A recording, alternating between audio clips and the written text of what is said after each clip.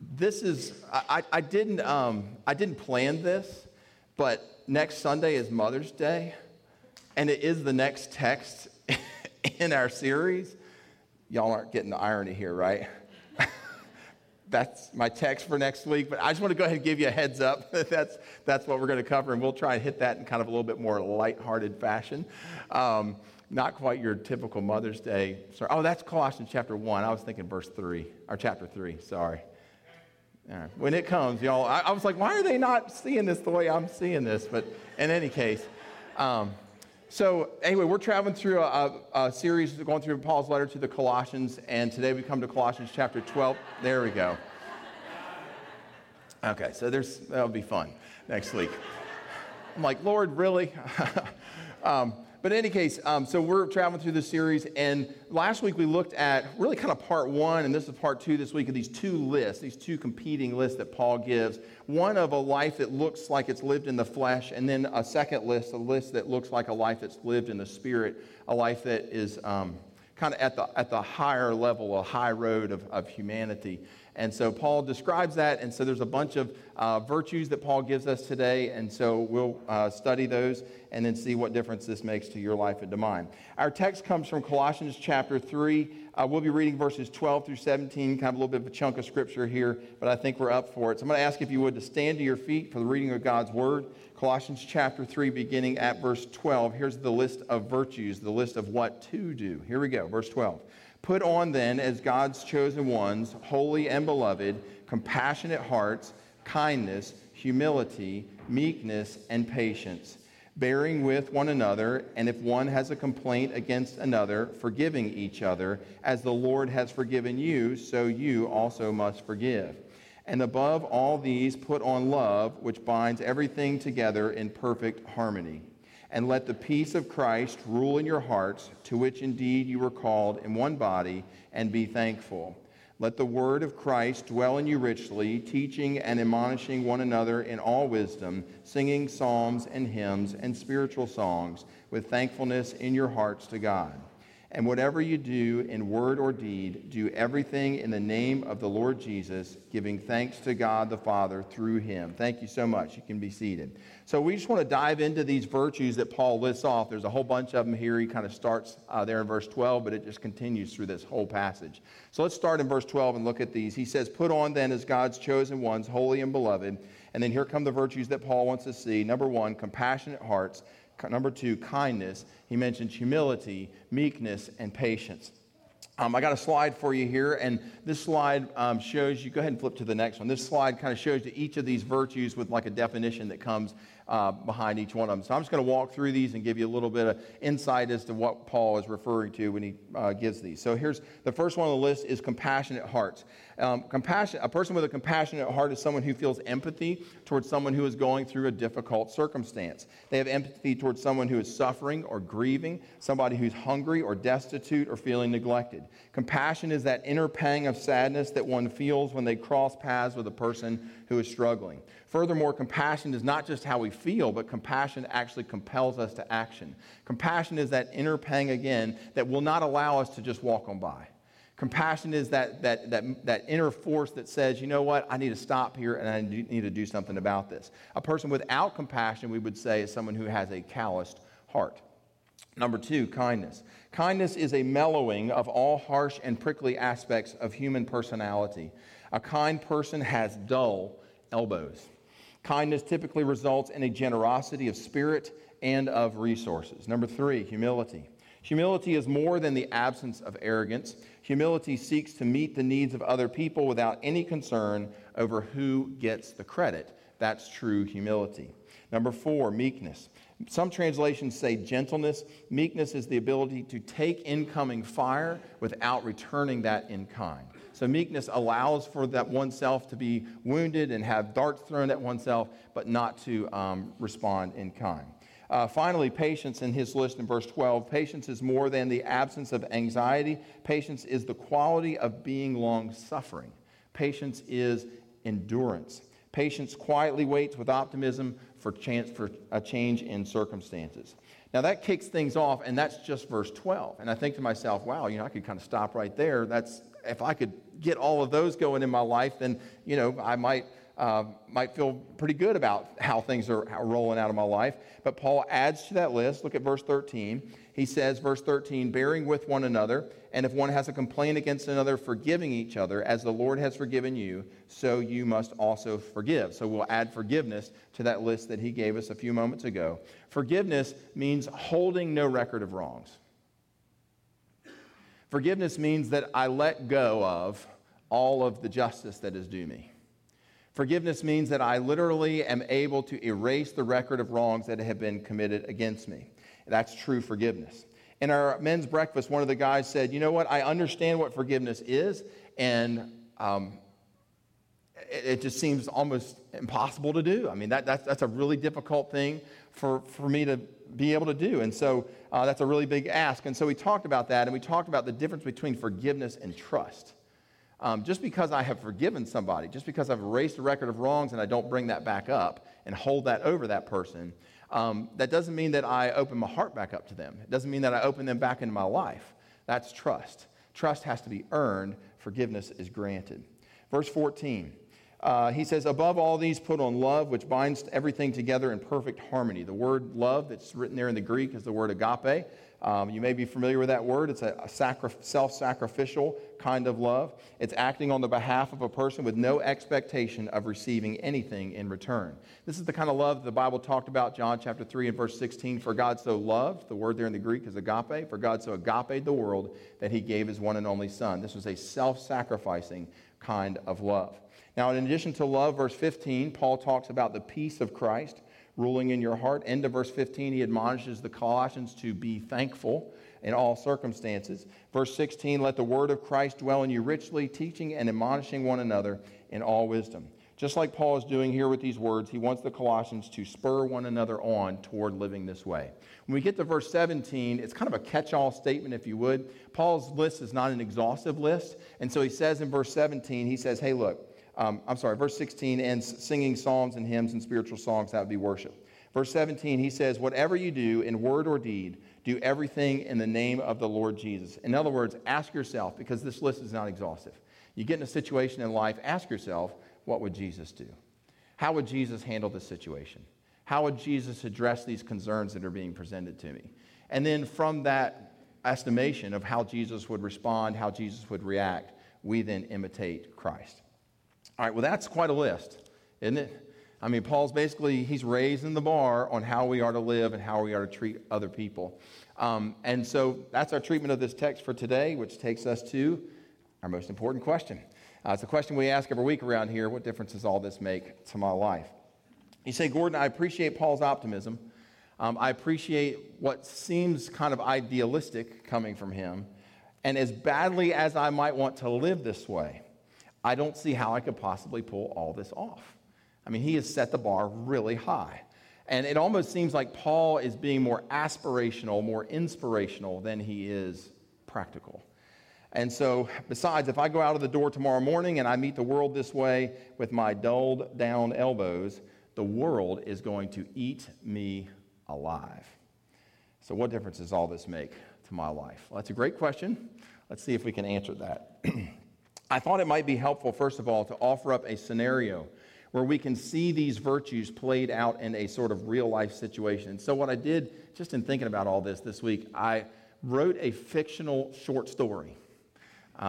Don't grade me on this. Is not going to our English teachers, so y'all just be easy on me. But in any case, I wrote just a fictional short story that will help perhaps put some of these virtues in a real-life scenario, or what could be a real-life scenario, and we can kind of see these things played out. So y'all see what you think. See, this is what I call Maria's Dilemma. Maria's Dilemma.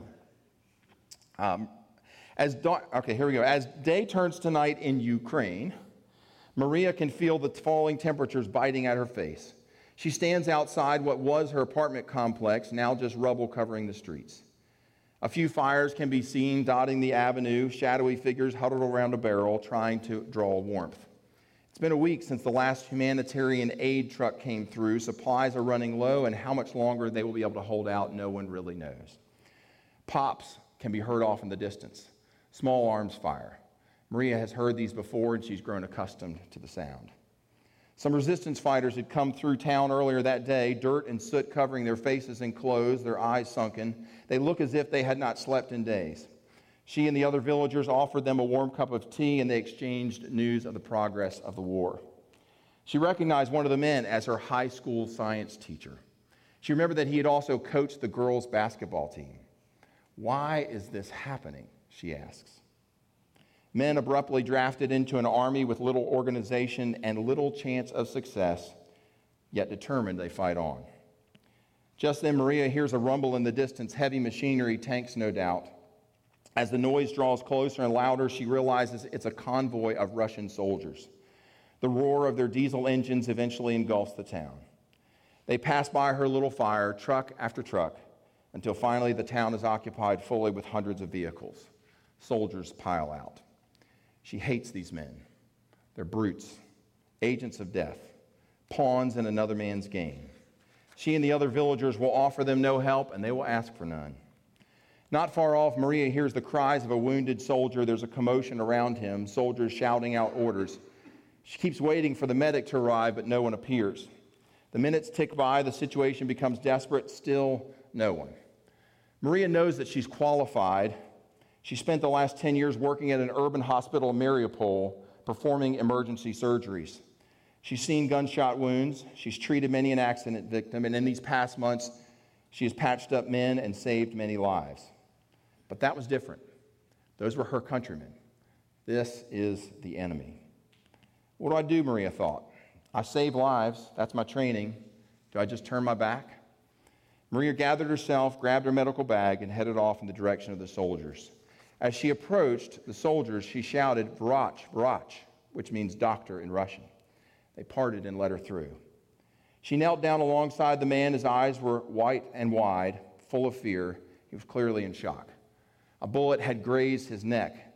His ear and hair were soaked in blood. Maria administered a local sedative, some of the last of which she had. She got to work stitching the man back to life. Several minutes passed by. The man's breathing settled, calm covered his face, and he could see in the glaring lights of the truck a shiny object hanging from a gold chain around Maria's neck. It was swaying back and forth and moving to the rhythm of her work. He uttered Isus, which means Jesus in Russian. Maria paused and looked down into his eyes. She realized the man had caught sight of her crucifix.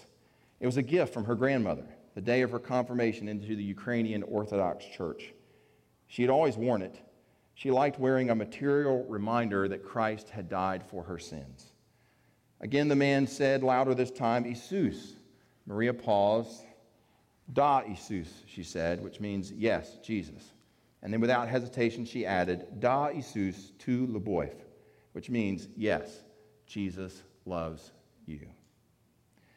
Now, while that's a fictional story, it certainly could have been played out many times over the past months. But what I hope it demonstrates is the difference between life lived at the level of the flesh and the life that the Bible is calling you and I to live. If we could have gone with life lived at the level of the flesh, then this story would have ended like a Hollywood movie, wouldn't it? Where the bad guy would have gotten what he deserved, Maria turned her back, and she would have let the guy bleed out and die. But Maria, filled with the Spirit of God, felt an inner compulsion to respond differently. Maria demonstrated compassion. She demonstrated kindness. She demonstrated forgiveness. She didn't trust this man, and perhaps she hadn't fully forgiven him, but she demonstrated that she was working her way toward that. The natural man in all of us says, bring on the anger. Bring on the malice. Bring on the slander. Spew obscenities. Give them what they deserve. But the Spirit-filled man or woman of God, here's the Lord Jesus say, Matthew chapter 5 and verse 44, love your enemies. Pray for them. Pray for those who persecute you. Friends, we are being invited with Paul's list here in Colossians chapter 3 to a wholly different way of life. 2 lists, each of them presenting us with a choice. Which are we going to choose? Are we going to choose life at the low road that because is natural to all of us? It speaks of the human condition. It speaks of our sinful nature. Or will we live a life that reflects the things that are above?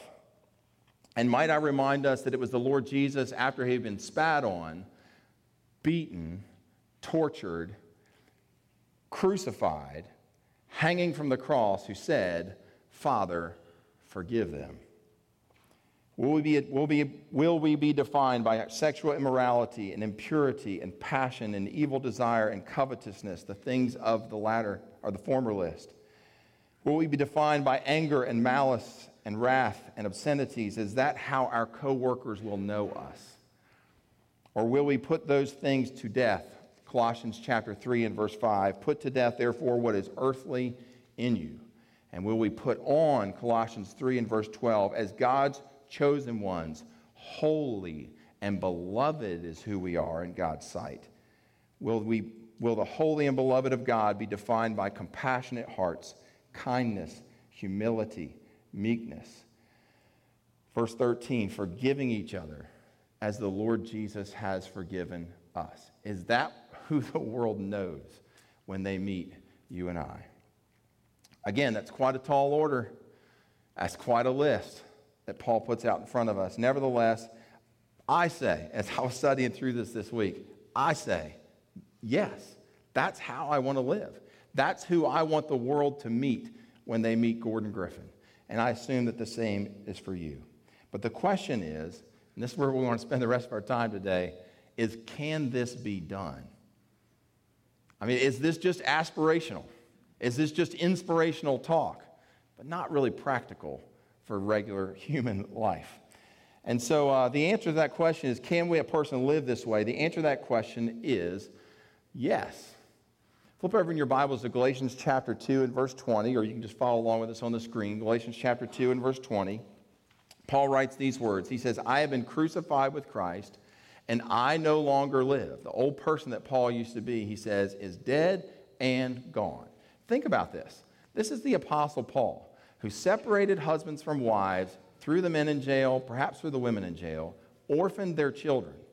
And he was doing this for years. Stood there while Stephen, first martyr of the Christian church, stood there while Stephen was and condoned the act while Stephen was stoned to death. This was an angry man. This was a man full of malice. This was a man full of hatred. This was a man who was on a mission to go rub out anybody who didn't agree with him. And the Apostle Paul says, "I no longer live." That guy that the world used to know and that my neighbors feared, that guy no longer lives. He's been crucified with Christ. He goes on to say, "And now, who lives in his place?" He says, "Christ lives in me." That is Christ likeness, the person of Jesus Christ. And then Paul goes on to say in the letter to the Galatians, Galatians chapter 5, beginning at verse 22, he says, what does that life look like, the life in Christ? He said it looks like love, agape love, sacrificial love. It looks like joy. It looks like peace. It looks like patience. It looks like gentleness. It looks like, verse 23, gentleness and self-control. Sounds kind of familiar, doesn't it? That list sounds an awful lot like what he shared with the Colossians. These are the fruits of the Spirit. So it is possible for someone to live this way other than just the Lord Jesus. And if you want to dig into that a little bit more, I would encourage you, I'm going to give you, not a reading assignment, but I'm going to give you a book for you to check out if you're interested in reading it. John Wesley wrote a book. It was really it was a short monograph, but it was an essay that really defined all of the climax of his theological thought. And it was a book called A Plain Account of Christian Perfection. A Plain Account of Christian Perfection. You can find it on Amazon. It may be like $5. And it would be well worth your time if you want to dig into this subject matter more of what does this mature, high road life look like. And again, Wesley talks more about how you and I can get there, which we're going to get to here in just a second. But A Plain Account of Christian Perfection.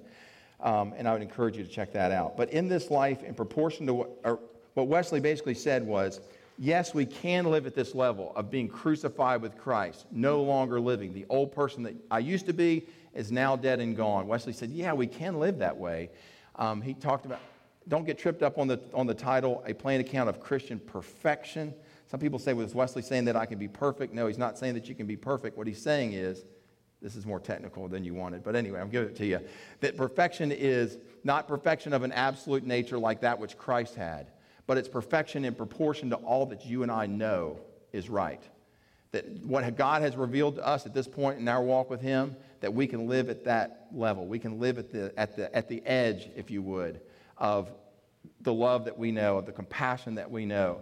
And so he says, through the power of the Spirit of God, we can be taken to that place. So I encourage you to check that out. Jesus said, Matthew chapter 5 and verse 48, he said, be perfect as your heavenly Father is perfect. I mean, if Jesus didn't think that we could live Colossians chapter 3, verses 12 through 17, why would he ever have told us to live that way? Wesley asked that question. So if you want to dig more into that topic, go check that out. The question that leaves us with is how. How is this possible for us to live this way? Well, what we need to do is bring in the spiritual disciplines. I've got a slide for you here. There are a number of what I call them spiritual exercises because I think I can relate to that better. Exercises are something that we go and we do it in repetition, and we do it multiple times throughout the week. And then as we do those things, we get more and more into shape. For example, if I wanted to get big biceps like Thor, the god of thunder, right? Because that's an aspiration that perhaps you may have. Then I know that I need to go to the weight room, and I need to do it not just one day a week, not just a couple of days a week, but I'm going to need to go a number of times a week. But I'm not going to be able to start out with 40-pound dumbbells like Thor, the god of thunder, does. I'm going to need to start out with 5-pound dumbbells or 10-pound dumbbells, and I'm going to work my way up toward that goal where I want to be. I need to do preacher curls. I need to do bicep curls, standing curls, curls where you're sitting on the bench and doing those kind of curls. And so, but eventually, over time, I'll be able to progress. Eventually, over time, I'll get swole, right? And so I'm doing those exercises in an attempt to get more and more in shape. I mean, if Trayvon Walker, right, he got drafted this past Thursday, number 1, good for Georgia, I'm glad for them, they had a good showing there. But if Trayvon Walker had wanted to be number 1 in the draft but refused to go to the weight room, it never would have happened. He had to go to the weight room, he had to put the time in, and after he put the time in, he was able to make that draft pick. So let's take a look at these spiritual exercises and see if we can't help you and I come up with a plan. We'll start with Bible study. Yep, there's Bible study. It's on there. I'm making sure it's on there. So this list comes from another of the book that I was going to tell you about this morning. I don't tell you about books that often, but here's another one. It's called Celebration of the Disciplines. It was by Richard Foster. Richard Foster wrote this book, I think, back in the 80s. It's considered a classic of Christian literature. And so check that book out. He talks about one of the chapters, the spiritual disciplines, and actually I think maybe, the whole book's about the spiritual disciplines, but he talked about each of these, and so each chapter breaks these down. But I just want to talk about Bible study for a few moments. If you're starting from scratch, so if a Bible study is an exercise, right? If it's going to help you get into spiritual shape, not just physical shape. If you're starting from scratch when it comes to Bible study and you go home, here's what I want for you to do. Every day this week, pick up your Bible either in the morning or in the evening, right before you go to bed or right did you wake up, or maybe at your lunch break. I'm not sure whenever you want to do it. But have your Bible close by and reach over and grab your Bible and just open it up and read the very first thing you see. I'm in Isaiah chapter 64 and verse 1. I hope this is a good one. Oh, that you would rend the heavens and come down, that the mountains might quake at your presence. And close your Bible up, put it away, and be done with it, and move on with the rest of your day. And I want for you to do that. Remember, if we're starting from scratch, I want for you to do that every single day this coming week, Monday all the way through till next Sunday. Well, what are we doing by picking up our Bible, opening it up, reading the first thing we come to? We're building a habit. Okay, you're with me. All right, you're building a habit. We're engaging in an exercise, a spiritual discipline that will help grow you in your walk with the Lord. And then after you've done that for a week, remember we're starting from scratch. After you've done that for a week, just randomly opening up and reading the first thing that you see, closing your Bible back. After you've done that for a week, I want for you to start in Psalms and just read one Psalms a day. Pick any one that you want and let that be what it is that you read that every day that week. And then you just kind of grow it from there. But you have to get into rhythm. You have to get into a routine. You're building that habit. Same thing can be done with any of these spiritual exercises. As we engage in these spiritual exercises, it builds up our spiritual man or our spiritual woman. We get more and more into shape. You say, I really like to be one of those people who's great at prayer. Well, then we need to spend some time. You don't get great at prayer by aspiring to be great at prayer. You get great at prayer because you spend time praying. And so just building these routines into our life, building these disciplines or these exercises into our life, and it will result in the Holy Spirit of God, because that's where all this comes from. It will result in the Holy Spirit of God changing you on the inside, so that what the world meets when it meets you is a heart full of compassion. Dull elbows, meekness, ability to take incoming fire and not return it back in kind. And friends, that is what we aspire to. And the Bible clearly shows us that you and I can live this way. But in order for us to get there, we got to get engaged, we got to get in shape. Let's pray together. Most gracious God, we thank you for just talking to us where we're living. You have great plans for our lives. You have great places for us to go and things for us to do. And part of us arriving at those places, part of us achieving those goals, Lord, means we need to be in shape. And so, Lord, if there's some things this morning in our life that we can, some practices that we can introduce, that we can engage in, we just ask, Lord Jesus, that you would reveal those to us. And that as we engage in those over the coming weeks and months, as those become a habit in our life, Lord Jesus, that we would see ourselves like the Apostle Paul, transformed from the inside out. Because, Lord, the husband we want to be, the wife we want to be, the parent we want to be, the neighbor, the coworker, is a person, Lord, that when they look at us, they say, that person's different. They walk like Jesus walked. They imitate their Savior. Lord, as we come around this table now, we are reminded of your broken body and of your shed blood. We are thankful, Lord, that we know that heaven is a place where one day we will spend with you for all of eternity. We just ask, Holy Spirit, that you'd speak to us in the quietness of this space. And we pray these things in Christ's name. Amen.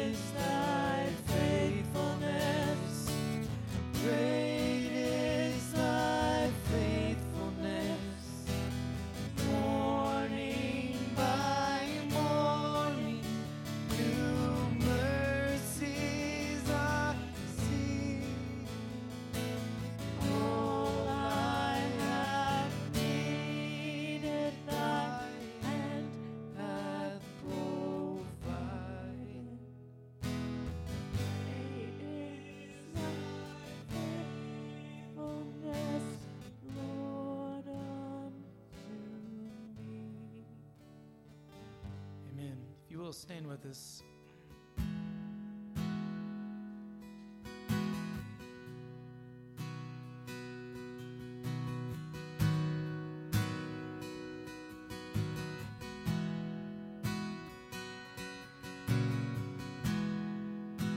You've seen what young can do, oh God of wonders.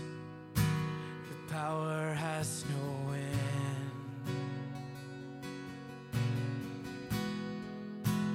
Things you've done before in greater measure you will do again. There's no prison wall you can't break through, no mountain you can move. All things are possible. There's no broken body you can raise, no soul that you can save. All things are possible. The darkest night, you can light it up. You can light it up.